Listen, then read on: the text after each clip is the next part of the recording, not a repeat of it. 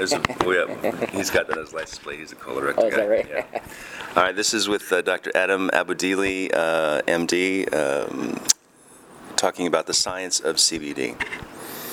Hey, welcome back to the CBD Northwest Expo. I'm your host, Christopher Chan of Happy Hour Radio, and I'm always curious about the science behind things. My parents are doctors, my sister's a doctor, and I like to play doctor, but here I get to play scientist, and I have the chance to speak with Dr. Adam Aboudili.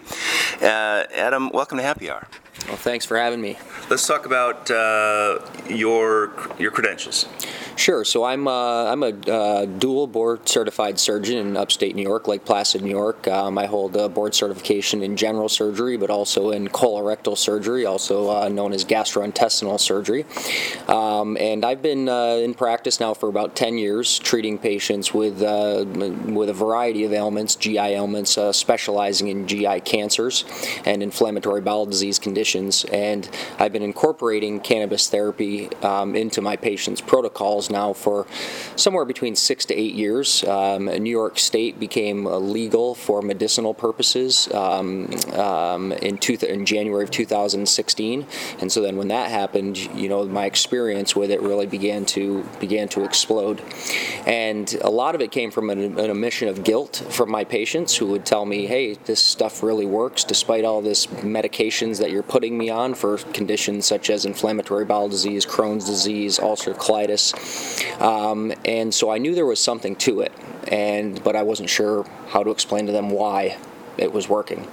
So, and I also found that patients with several other GI ailments, irritable bowel syndrome, for example, would tell me that marijuana helped them tremendously. And so I really needed to find an explanation of why. As a scientist, I don't like to just tell people, "Hey, or take this and it's going to work," and I say, "Well, why?" And they say, just trust me, it's going to work." I needed to prove first myself why this can be used as a medication.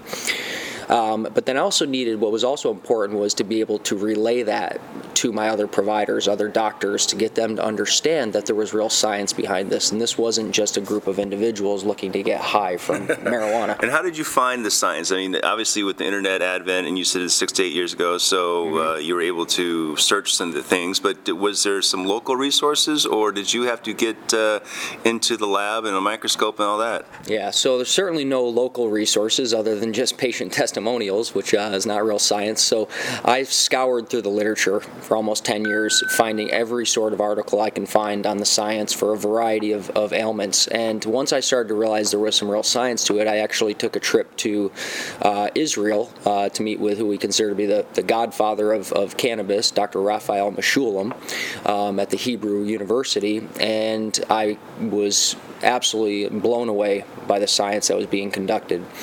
Their medical center there, even by United States standards, is an absolute phenomenal hospital, and they have a whole research building. It's about 6 stories tall, dedicated solely to the science of cannabis. Pretty much each floor level of that building is dedicated to cannabis for particular ailments, whether it be for cancer and inflammation, pain, metabolism. And so, let's talk about cannabis first. So cannabis is a plant, and basically it's high in fiber, right? It's a very fibrous plant. It has nutritious seeds and oils that are located in seeds. It also has psychoactive effects. You can breed cannabis or grow cannabis for specific traits. So some will be very intoxicating with the THC, tetrahydrocannabinol. Is that what it's called? Tetrahydrocannabinol. Yeah, and then the other is actually used for making rope, and like George Washington did this back in when he was, because you had to live and subsist on the land, and so there are a lot of wild cannabis plants growing throughout America that you might travel by. But how do you see the plant? Is the plant just a flower these days? No, certainly the plant holds several different potential properties that are useful for society as general. We talk about the medicines and medicinal aspect of it, which come from the cannabinoids, particular compounds found within the flowers of the plant, but also terpenes, which are natural aromatic compounds, which we're all familiar with. You know, the compounds found in lavender, for example, is a terpene called linalool, which can be very sedating and relaxing. So there's all these different types of compounds within the blend. Yep, you got it. As a wine person, we recognize that and we now looking at the science with knowing those are esters and terpenes and polyphenols and things like that. Yep. All right. And we also know that there's other reasons that this plant has purposes. You know, just the fiber from the stalks of the plants are being used for industrial purposes. The cannabis or hemp seeds themselves are very rich in vitamin E and omega-3 fatty acids and are a great nutrient source. So the plant it offers medicinal properties,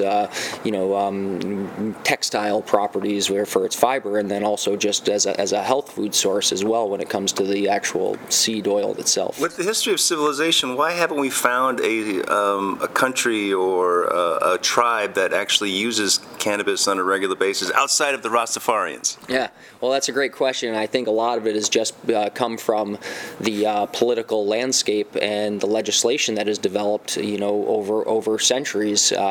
We've been using medicinal plants for a variety of ailments, and traces of the use of cannabis from a variety of medical ailments can be traced back to 2800 BC.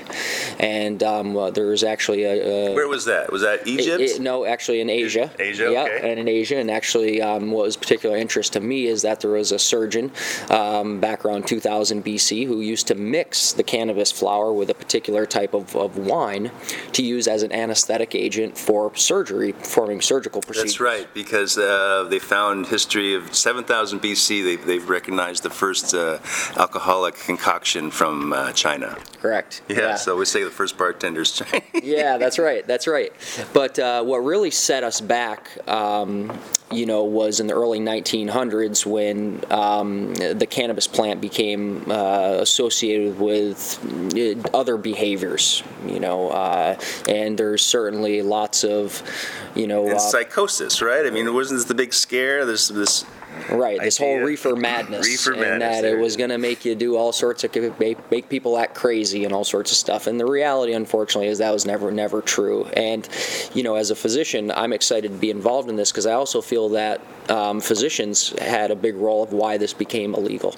Okay, and there was a report put out in 1910 by a physician by the name of Abraham Flexner, and what he did is he surveyed United States as well as Canadian medical schools and medical institutions, asking them about the use of medical cannabis.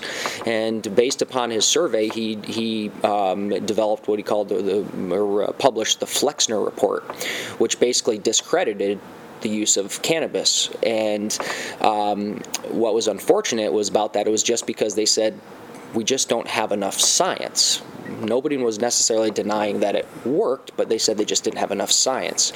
And what was unfortunate then was that, and then in 1937, when the Marijuana Tax Act passed, which made cannabis illegal, well, now we no longer had access to study it. And shortly after that, scientific research which had been being conducted, which didn't get published until after it was it became illegal, did some studies start to actually come out saying, wait, there's probably some real science here about what it can be used, but because of our inability to actually study it, we lost the ability to understand it. And that's interesting because I know universities where there's the botanist program and the horticulture programs, and growing up, my buddy, when I was in 5th, 6th, 7th grade, his older brother was at UW, and he brought back some orange, skunky, Afghani kind of weed, and so they were growing it there, but it was, there's no research from a university in the United States or North America that was providing substantive analysis? There was one specific institution that was able to actually stockpile some cannabis to study it. The problem is that they've looked back at this cannabis, and that cannabis is not the cannabis that we have today. It was not nearly as rich in cannabinoids and terpenes, and this plant has really evolved. Humans have really kind of forced that evolution to kind of breed for specific strains, but the cannabis plant that they were studying was not the cannabis that we have today. Is when I talk about wine, I talk about the ripeness of fruit. We're all familiar with the green banana and the brown banana, right? Does the brown banana hemp plant have more properties, or is there a certain window of ripeness or concentration? And tell me what you know about that. Well, what I can tell you is that there's certainly an optimal time when the flower buds, and I'm not on the growing side, so I can't speak too much about that. But what I can tell you is that there is obviously an optimal time when the flowers are their most ripe, meaning they're going to have the most potent concentrations of cannabinoids and terpenes. And we do know that as the cannabis plant ages, once it's dried so it can then be consumed, whether as an inhalational form or converted to its oil, used for its oils, we know that over time that cannabinoid profile can actually can change. The terpenes are very volatile, so the terpene profiles will decrease over time, but then also the cannabinoids themselves will actually change. So for example, older marijuana or cannabis will actually have higher levels of CBN in another particular cannabinoid, and the reason is that THC over time actually gets degraded into CBN. CBN is very sedative. It has very sedating properties, which is why a lot of the cannabis strains now that are more for sedation are playing on CBN, but they're also playing on other terpenes as well. So the plant will change, over time just through an aging process. Now, are terpenes in THC, CBD, the cannabinoids, are they commensurate with? If you smell a lot of terpenes, do you know that's going to have a lot of CBD or cannabinoids? No, not at all. I mean, there's strains which are very, the plant. Is a very adaptable plant, and if you take two plants with the same identical genes and you plant them in different environments, they're going to create different cannabinoid and terpene profiles. The terpenes themselves are meant for several different reasons. One is they can detract prey from eating the plants. They can also attract pollinating insects and pollinating animals to them, and so it's. But certainly the smell or the aroma or the terpene profile does not indicate cannabinoid content. Interesting. So does the female plant actually hold more, or is there some validity to having a male plant? I know from my horticulture days that there's two different species, and of course in a hermaphrodite. Right. Yeah. So really, it all comes down to the female plants. Okay. The female plants where all the flowers are, and so female. The ganja goddess. Yeah, you got it. The females got us on this one for sure. They definitely all the magic, and when it comes to the medicinal properties, come from the female flowers. So as a doctor providing a prescription, how did you ascertain specific doses? Did you have some clinical trials? Did you say, well, just try this? I mean, obviously you want to know what you're giving your patient, and were you able to create a pure form, or was it because they talk about full spectrum and isolate, how did you approach that? Well, dosing remains one of the biggest challenges in this industry because dosing we're all very unique, and one size does not fit all. And we are also all very genetically different when it comes to our cannabinoid system. It's what we call genetic polymorphisms, meaning that we all have very differing cannabinoid receptors as well, and so how we respond to the plant is very different. And now that has implications also as to, dosing. How much would an individual need? What profile would they need when it comes to a particular strain of cannabinoid and terpene profile? So dosing has remained one of the biggest challenges that we have. What we do know is that broad or full spectrum products which contain more than just an isolate of, like, say, pure CBD or pure THC, we know tend to work much better through what we call the entourage effect. And it's how all these cannabinoids and terpenes, as well as several other compounds such as flavonoids within the plant, all work together to have a medicinal effect. Interesting. So terpenes, are terpenes healthy? They can be, absolutely. They certainly have several medicinal properties. People have been using terpene, which is really nothing more than an essential oil for a long time. There's the reason that particular beers smell the way they do, sure. For like hops and this type of stuff, and that's also why they have some sedating properties. But again, the classic example which I like to use is that of lavender. Lavender has linalool. It's a sedating terpene. It's why we put it in our diffusers at night to help us go to sleep. Interesting. Speaking with Dr. Adam Abou-Dili, and he's a gastroenterologist, a colorectal surgeon, and a board-certified general surgeon. You wrote a book. Yes. And when did this book come out, and how long did it take you to put it together? This book took about 2 years for me to put together, and it really started out more as frequently asked questions that I received from my patients, as well as people who wanted to, purchase, or acquire our products, which we currently, manufacture.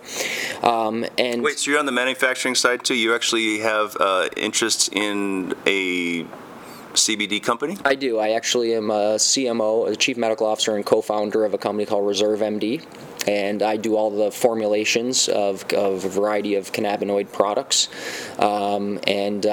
So I needed a way to explain that to consumers, but also to my patients.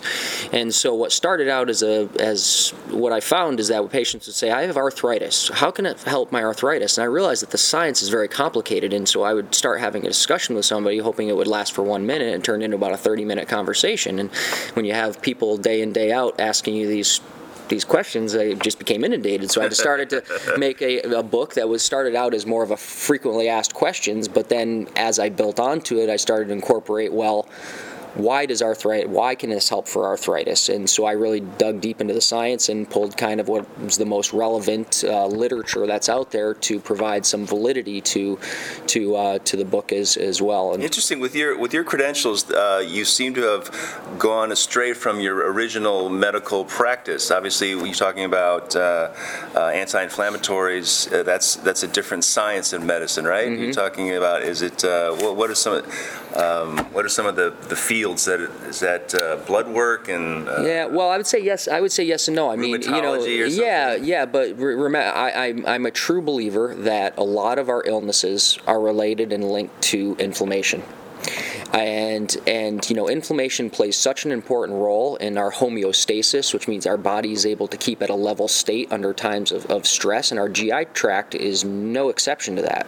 And the classic example is inflammatory bowel disease, where you have your body attacking itself and causing excess inflammation. So, and we also know that excess inflammation can lead to obesity, it can lead to diabetes, it can even lead to cancers. Excessive inflammation is known to lead to cancers, and it's the job of the endocannabinoid system to regulate that, and that's where the cannabinoids play into all this. Interesting. Your book's called The Surgeon's Perspective on the Science and Truth of Cannabis. That's a big statement there. That's a big title. Is this a standalone book? Are there other research books or manuals or papers that have been published in congruent with your thoughts in this book?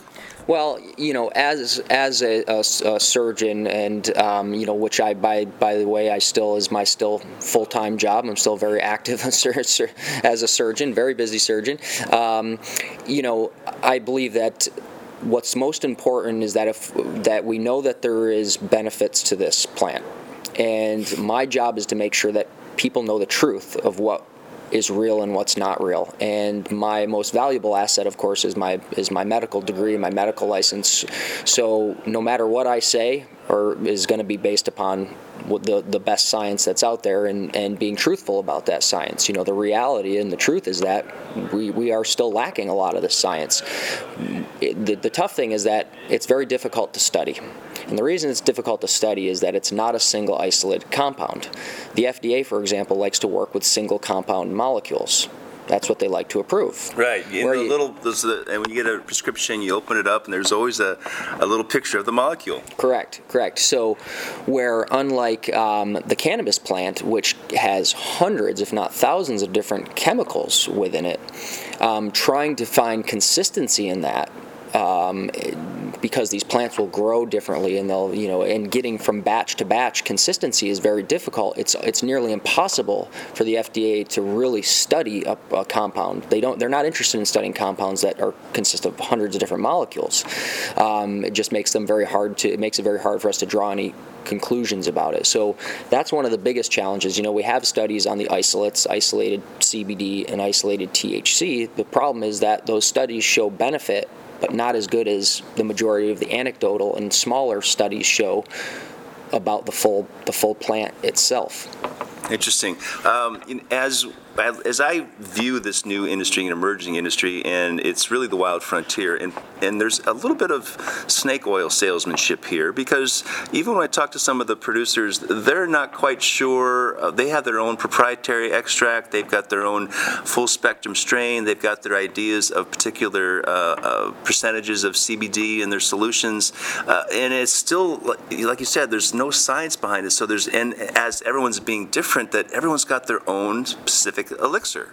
Right. How do you think that's going to pan out? Is Big Pharma going to have to step in and really create some measured control that this is what we know because they've got the resources and research? Well, I think a few comments on that. I think everybody says they have their own elixir, but the reality is that the majority of products on the market right now come from some main sources, and so and that's one of the ways that we differentiate our company and our products is that we formulate our products by adding in particular terpenes and cannabinoid profiles, which we believe are going to have the best outcome for particular elements. You're a scientist behind this, but some of these producers seem like, what, I believe in it, this is my gig, and I'm really creating this like making my own kind of cookies. Right, and that's where transparency comes in, and transparency comes in through certificate of analysis. So if somebody really wants to know if they've got a good product, they want to know what's in it, and the only way you can know what's in it is that to make sure that the products are third-party tested and that consumers have access to this data. And you're right, there is a tremendous amount of snake oil, and by snake oil, I mean what people are claiming is in the product oftentimes is not. There's been two actually studies, one out of Amsterdam and one recently published from the United States, looking at what really are people really getting what they claim what they're purchasing. And sure, the internet's got all these different milligrams of CBD stuff, and you get it, and like, it doesn't work, I need 3 of those, or it's untested. Right, and what the study showed was that only about 60 to 70% of what people thought they were buying was actually what they were purchasing. And what's more scary about that is that products that said they had no THC in it, for example, had THC in it. Things that said they had CBD oftentimes didn't have any CBD in it. And this is where we have to regulate ourselves, because back to your point, if not, then the government's going to step in. And that's why it's extremely important for us, and which is why I'm happy to be involved in this industry, to really kind of not act as I don't want to call myself a police agent in this, but to give guidance and to make sure that that we're making the proper claims and what we can appropriate claim, and that the science is headed the right direction, so we avoid snake oil. Well, we would certainly always appreciate an authority on it, and it's a pleasure to chat with you. Can someone overdose on CBD? Currently, right now, the answer is no. We know doses as high as 1,500 milligrams are which is very high for what anybody would be taking. We know our doses that are safe. Can we speak about that? Again, as a scientist, I'm going to tell you what we know. What we know is that doses up to 1,500 milligrams have been extremely well tolerated and not associated with any overdose. Doses above that, I can't tell you because there's no science. However, I could tell you that realistically, doses much higher than that are probably safe. How does the body metabolize it? Is it through respiration or perspiration, or from the liver? Yeah, it's actually metabolized by the liver, and it's metabolized by the same set of enzymes that metabolize, toxins in our system and drugs within our system that we may take for a variety of other ailments as well. Interesting. So at this point, it's still a wild frontier, and yet you're on the forefront of the science and truth behind cannabis. Correct. I Absolutely. like that. What's your website? It's www.reservemdhealth.com. Excellent. Dr. Adam Abou-Dili, thanks so much for joining me on Happy Hour Radio. Thank you very much for having me.